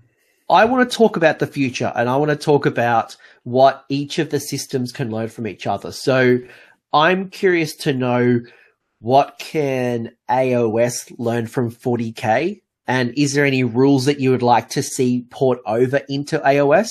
And then I'll do the reverse. I'll let you start this one, Jordan. So what are we doing first? Are we going from rules of 40k into AoS or AoS into 40K? Let's go 40k into AoS. Into AoS. Okay, so rules from 40k that I'd like to see more of in AoS. It's hard. I would say maybe there's a lot of more about line of sight in 40k. I feel like we don't really do much line of sight in AoS, and that we do have some armies that can shoot. And I know that I have someone that can do mortal wounds across the whole board. So maybe a little bit more line of sight might be nice to, guard your heroes, since we can actually target heroes, as opposed to 40k where you can't target a hero below 10 wounds, I think. We could even adopt that for AoS, because it is something that will affect you. I actually thought that was one of the big rules that would come over in the new edition of Sigmar. I think it's that if a hero under 10 wounds is within 6 or 3 of a unit, they can't be targeted. I thought that was I really liked that. It scared me about bone splitters, but I thought it was a good rule. Dave, what are your thoughts? What can 40k bring into Sigmar? What I would love to see, and I think probably is more of a Sigmar rule than a 40k rule, but it's in 40k, is heroic intervention. I think that's great. And for people who like me who have no idea what you just said, you basically spoke Arabic. What is that? So if an enemy unit completes a charge and you've got a hero within 3 inches, they can pile into that combat and heroically intervene and step up. So it's like a challenge. Yeah. So you're just dragging your heroes into your combats and letting them swing away. I don't know. So I just think it's interesting you bring that up, because I think that would be more like if a hero is within 6 inches of a unit that just charged can do that, because if a hero is close enough, they'll be 3 inches away usually to do it, and there's a 3-inch pile-in. While I know in 40k, a lot of the things are very much like within an inch, which I think that's why it works in 40k. Yeah. yes. It's within yes. an inch that you need to land. It's not this whole 3-inch in combat stuff. That's why it's different. So that would have to be, yeah. Like my grot heroes are always within range of my grots, but when they charge, I've got 60 bodies likely to be surrounding, and I can't do a charge with my little grot hero. It's almost impossible. So that would be a really cool rule. Curious from the chat, this is a bit of a contentious one. Some people say yay, some people say nay. But would you guys like to see Overwatch in AoS? No, not at all. I would not like to see it. That's my opinion. That's my personal opinion. And that's something I would not like to see, because I don't think if you can get close enough to something that's shooting you, you should be allowed to charge it without being shot at. Because Except if 3 people. It's okay. Well, like, say if you spend 2 turns getting up a board to charge someone that shoots you again, they've had 3 turns of shooting you. I think it's a little bit of like an extra helping hand in someone that is shooting already, which doesn't really need help. You would have loved Vanguard Wing.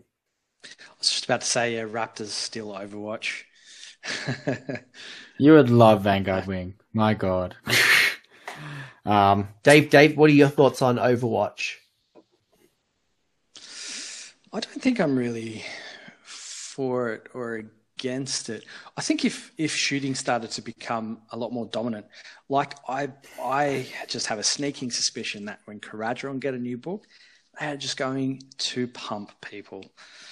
So I'm going to say no to Overwatch because I don't want Caradron to get better. Caradron still have great shooting. It's just they fall over like so quickly. They are the definition of a glass cannon. If they fall over less and still put out the output that they do at range, they're just going to be hectic. Yeah. Like, I do like currently with the Fire Slayers saying like, oh, we don't take Battle Shock if we're near territory. Like, there's a battalion or something that lets them do that. If they're near an objective or something, they don't take Battle Shock. I could totally see Caradron do something like that with amazing shooting. Like, that would be awesome. That's my opinion. I'm going to throw in a rule that I would like to see, and I don't know if it's really a rule because I'm making this up. I haven't played, again, 40k since 5th. Maybe I'm making this up, or maybe it's an observation, but I love that 40k has a bunch of stratagems which are worth more than one stratagem. So, things like Grimghast Reapers, for example, coming back with 1 command point. I would like to see something similar, but, if you wanted to bring back 10 Grimghast, it's 1 CP. Or 20 is 2, full unit's 3. But I feel like in 40k, they've got that resource management down play a little bit better. Is that correct? Like, can I use... am I making shit up, or is that is that real? It's real. That's real. It's real. The different stratagems have different command points. I reckon that's actually a really good idea, just because it does, as you said, stop you from being 1 point and here's another 30 models back or something like that. I had to explain to someone in New Zealand about how annoying that command point bringing something from the back on the summoning thing is, because we all know that 1 command point costs 50 points. Like, when you're writing your list, if you go 50 points under, you get a command point. So a unit of Grimghast Reaper, 30 of them, how many points are they? Like 400? Like, almost? Is that right, guys? Someone, I don't know. Over 300. Yeah, over 300. So you just kill that 300-point unit with that one, like, whatever unit that does not come back, right? And then the Arcan or the Vampire Lord, whatever the general is, just flies over, lands on the gravesite, and spends 1 command point, so 50 points, right? And gets a whole 300 whatever point unit back. It's just like, you're kidding. Like, that's... Yeah, I think command points aren't. It's hard to say that making a run roll of 6 and bringing back 30 Grimghasts or summoning or whatever it is the same value. So yeah, I said I would love to see it to be 2 command points or 3 command points, because it makes deaf players want to think. Someone from the chat as well. Someone from the chat as well saying that I think there's a stratagem that allows you to cancel command abilities, or you can. I think that's 4 CP or 4 stratagems negate a stratagem as well. So that counterplay as well. Well, we see it in Slanesh at the moment. Slanesh has some spells and command abilities or artifacts, but you pick a hero like Holy of an 18, they can't use command abilities for the rest of the game. You targeted like Arcan or Nagash or whatever the general is, and you'd be like, cool, you can't bring that unit of 30 Grimghasts I just killed back, because that ability is a command ability. Yeah. So like, there's armies that can counter it, but like, not every army has the tools. Like, I know over the weekend, my horrors and my Terrorghast and stuff killed 2 units of 30 Grimghast almost. Like, killed one and then almost killed the other. Arcan flew over and brought it all back, and I was like, and my army's already half dead. And I'm like, I cannot keep up. So Yeah. let me ask the crew, what can 40k take from Sigmar? What can we port over the other way?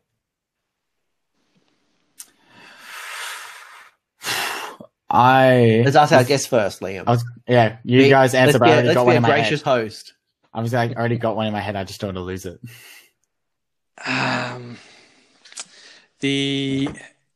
I would love to see. Yeah, Matt's made a good one. The turn priority, but I think turn priority in 40k is it's too devastating because the shooting. Imagine getting 2 phases of tower shooting. Because 40k is back to back. 40k is 1-1-1-1-1-1. It's just back and forth like the old fantasy days. Yeah, I think. Again, this is just my personal preference, but the list building, I would love to see 40k go back to a simpler list building, a combined arms detachment minimum, and then add on your detachments. I think the 3 inches away thing in AoS, I think that's actually a really simple but elegant system where it forces these more bubbles and you can fail charges, things like that. So. Yeah, I'm going to say that for now. Cool. Jordan, what about yourself? Then Liam, and then I think there's something that's really strong that's come out of the chat that I think a lot of 40k players would love. Jordan, what have you got? I would say I like the hero phase in Age of Sigmar, so I'd like to see something similar put into 40k. I know they have stratagems, but it'd be nice to see heroes do a little bit more that aren't, psychers. Just adding that extra ability without just being, reroll ones to hit or reroll something. Something a bit different. I feel it would play a little bit differently. I agree with Dave. The 3-inch rule for combat and stuff is amazing. I think that should definitely come over. Something that I forgot to mention for 40k to AoS is the rule of 3 that they put in about units. For set things, you can only have a certain amount of units. Like we have battle line, so they can't take more than 3 of the same unit. So, you can't take 4 of these excellent las cannons that shoot your face off. You can take 3, but you can't take 6 of them. Yep. And Liam, what's that burning? Dave and Jordan took it, the 3-inch combat gauge. I get annoyed watching a 40k game and they're like 1 inch away and they just can't fail charge. The whole great thing about AoS is your whole unit can just get to the very front line, 3 inches away, and they roll a double 1. It sucks, but God, it's entertaining, and that's what makes AoS great. And also pretty much what the chat's saying right now is pretty much what was gonna say, but you can tell them. You do it. Our guest stole your brilliant idea, so the least you can do is be the man of the people and let them know. Let's talk about what the chat says.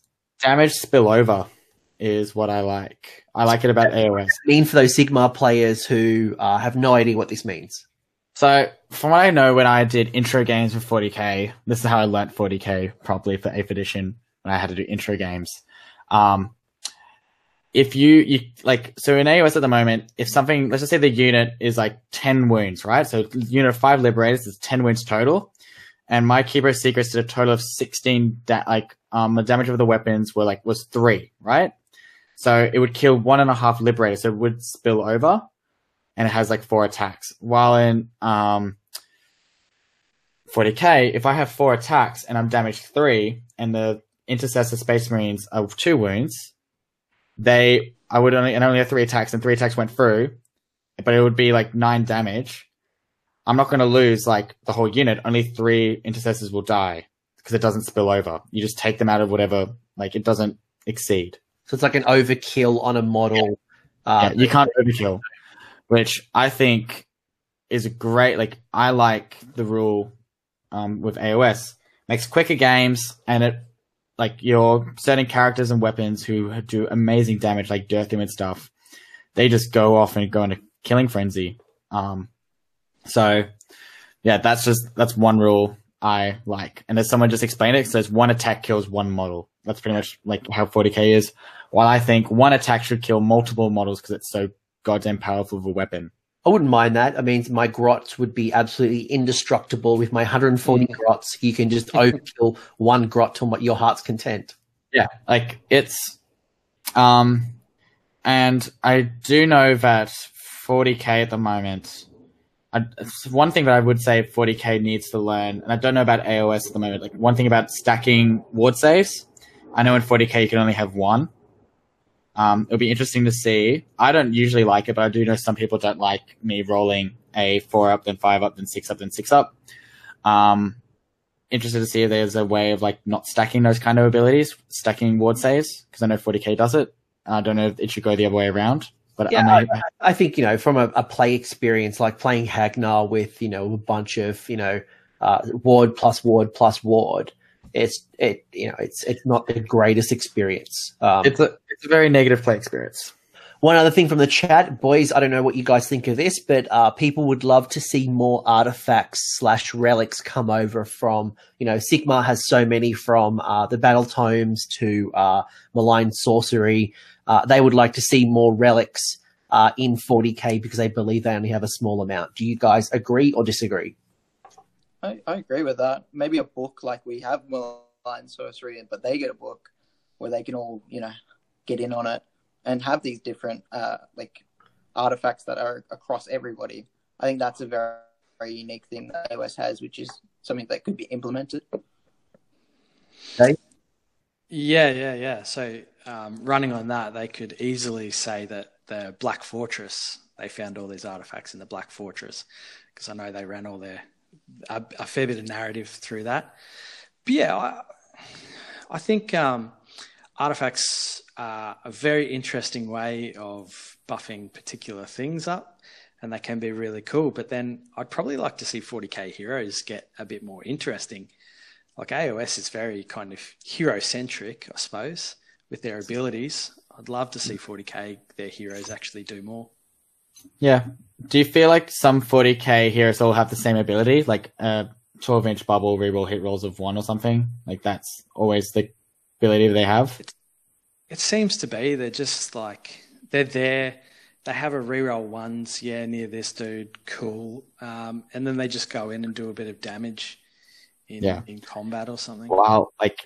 Well, for example, I do know in Slanesh there's like different command abilities and stuff that happen. So it's just like there's a lot more flavor in some of the armies. Like I know there's like 3 different command abilities, like in Iron Jaws or something, or like other armies where there's just so much flavor that you get to pick and choose. So yeah. Yeah, I suppose our heroes in AoS give us the variety of gameplay and what we're going to do at what certain stage. But for 40k, it's their stratagems. Yeah. Personally, I prefer the heroes over the stratagems. Someone in the chat just says they're coming from AoS with a 40k mindset, with the heroes being a tax rather than a linchpin. So, yeah, so clearly, like the 40k, I think is what he's saying is like the 40k ones are a bit of like a tax, would you say? In 40k, like the heroes aren't as important unlike AoS? I'd say they still have their things because you have shooting. So when someone's giving you reroll alls to shoot and alls to wound, that's pretty important for you. It's pretty. It's But nice, you got a stratagem that can do that. Gilliman's the exception. Yeah, it is fascinating. There is a whole bunch of different mindsets, and so I guess the last parting question that I have for you both is: imagine that you are speaking to yourself, many years ago, or maybe someone like you who is currently playing 40k. They enjoy it. Maybe they've seen the new models, they've seen something, or maybe they've got like a demon force and they want to try a different system. What advice would you give someone playing 40k who is thinking about moving to Sigmar? Like, what's your words of wisdom? Definitely give it a go. The community is very open. It is an easy game to pick up, but there is a lot of depth to it when you actually get into it. So definitely give AoS a go. Awesome. Jordan, what would your advice be? I would say, definitely give it a go. You just use them from 40k 8th edition at the moment into AoS 2nd edition. They're similar. Like you're not gonna have a mad learning curve. You're gonna adapt quite quickly. You will have some things that you need to kind of forget that and adapt over. But there's is definitely worth trying. You know, you've got your sci-fi feel with guns and shooting, but you know, sometimes you want that combat feel. Jump into AoS, you get to hit and have a good time. Yeah, someone in the chat said give them a hug and a blanket and tell them it's okay. My advice. Sorry, go on, Dave. Just one thing I'd like to add is in AoS, the double turn seems a little scary, and it definitely can as a new player, but it adds another tactical depth to it where you have to prepare for the double turn every time. And the game, you'd be really surprised how you can be in a really losing position and still come back in AoS. AoS allows you to come back into a game and to do well. Yeah, I couldn't agree more. The double turn and the priority role is something that's beautiful. There's been so many times where, you know, I've been alpha striked and, you know, things look bad, and then I get that double priority and swing the game, and then the game swings again, and it makes it quite fascinating. My advice, and then maybe I'll pass it to Liam for his parting thoughts. My advice would be is let your opponent know that you're a 40k player. No, in a good way. There's been plenty of times where, you know, someone said to me, look, I've just come over from 40k, and, you know, we're pretty forgiving, you know. We'll let them know about some of the rules, like the charging and not having to declare. You know, people have forgotten to do magic on me because they think that there's a psychic phase after the hero phase. But, you know, we are quite forgiving, and if you let us know, we're not going to treat you badly. And we like you to come over. Liam, cookies. Liam will cook cookies. Yeah, totally. I wouldn't trust them if I can't even handle keys. But yeah, my advice would be, yeah, pretty much similar to what Anthony said. Just like tell them that, like, if I'm coming from 40k or like coming from a different game system, and just play. I wouldn't say play heaps of games because you also want to focus on the hobby. But I remember when I was coming from 40k back in the good old days of 7th Ed, I literally had to like cheat sheets and stuff. Like, I know it's really weird, but like when I was coming from a game cheat sheet, like I know that like in 40k it goes movement then psychic. So what I had to do was literally write down in bold hero phase first, and that helped me out quite a lot. Like come through the game and just practice and practice. And double turn does suck. I learned that the hard way, but then I think after like 6 months of playing for it or playing against it, it's not as scary anymore. Like there's so many times where I give away the turn. But general advice is you're going to lose a couple of times, or you might have some great fun games, but you're learning. And then once you get the hang of AoS, you'll realize that it's a better game system, in my opinion. But yeah, like, I don't know. I just can't think of too many negatives about AoS. It's just so many negatives of 40k, but that's just me. Let's not create enemies from our 40k community. I'm not. That's both good games. It just depends on what I can say is that 40k has cool models, like Dark Elder. I can say that. Just as a battle coming back, I may dabble, at least buy those miniatures because the new the epic. They look amazing. They're not going to cost me a house. Prime asked me, is there no other television tonight? No, I specifically changed it off the music channel so my dog doesn't cry. Doesn't like Britney for some reason. I feel like I picked the wrong dog. Boy, this has been awesome. I appreciate your insights and your experience, and it's great to have you both. Is there any shout outs you want to give? Any props or podcasts or where people can find you, or if they want to continue this conversation? Tell the world. Okay. So I'll give a shout out to Mango Mafia, of course, the crew, the Brizhammer lads too. They're another crew up here. They put on amazing events. Best guys out. I'll give a shout out to Wes, I know he's in the chat. He wanted me to shout him out. So He's still there. He's still there. I thought he'd drop off by now, but He's still there. one too many. Well done. Fall off the chair, but no, he is here, and your our good friend Gabe is in the chat as well and screaming mango. Yeah. So Wes actually won an event last weekend. So well done, Wes. I think that's all my shout outs.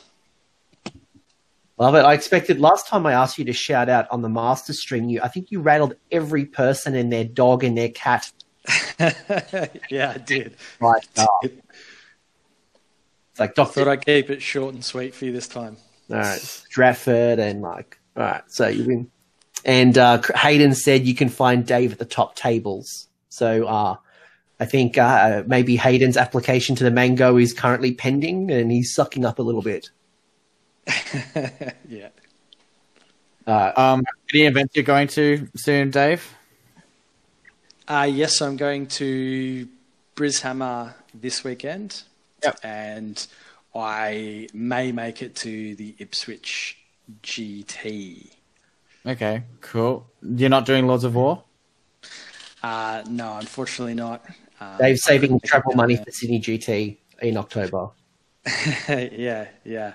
I really want to get over to Notorious next year. But yeah, Anthony, Sydney GT, that'll be a good one to get to as well. Notorious is definitely Points. 2.5. Yeah, we've gone up. We've taken over from RCGT. They dropped the ball, and I've taken over. That is a lot of goblins. I'm not playing, and I'm actually really sad that I can't play in my own event because I want to run the Collegiate Arcane formation and just run all the wizards and all of the endless spells and all the wizard wagons and just lol. It's the best way to play Grots, I think. Endless spells and wizards. Amazing. Jordan, people want to talk more? Quick shout out to Clan Filth guys, and just a shout out to the guys that did Border Wars. Just thank you for giving me my first tournament, and shout out to Sydney Slaughter coming up in a week, 2 weeks. Week and a half, yeah, and week and a half. Find you on the Instas, right? Yes, I've got an Instagram mini page. It's called Jordan_paints_minis. It's all Nurgle stuff because, Nurgle. It's where I focus on my hobby. Thanks for having me, by the way. It's been awesome. Dave, you're not on the socials at all? I just have the Mango Mafia page on Facebook. That's kind of where I congregate. All right. I'm sure we'll get all the friend requests, and maybe you need to set up a Twitter account or something because you're a very popular man. Very well done. I should. That's it, guys. I think next fortnight we're going to have a painting episode, aren't we? Are we going to talk paintings with James Lynch and Travis Cooper? If Travis's internet is on fire, yes. And James Lynch had just been featured in Warhammer Community as like the miniature of the month, which is a pretty amazing achievement from a global perspective. And James is fucking talented. So is Travis. Travis is incredible too. So I want to learn everything about how I can up my painting game. Yeah, I'm excited. I'm super keen. And yeah, I think what else? I'm trying to think. We've got any other events happening in the next 2 weeks. We got Slaughter.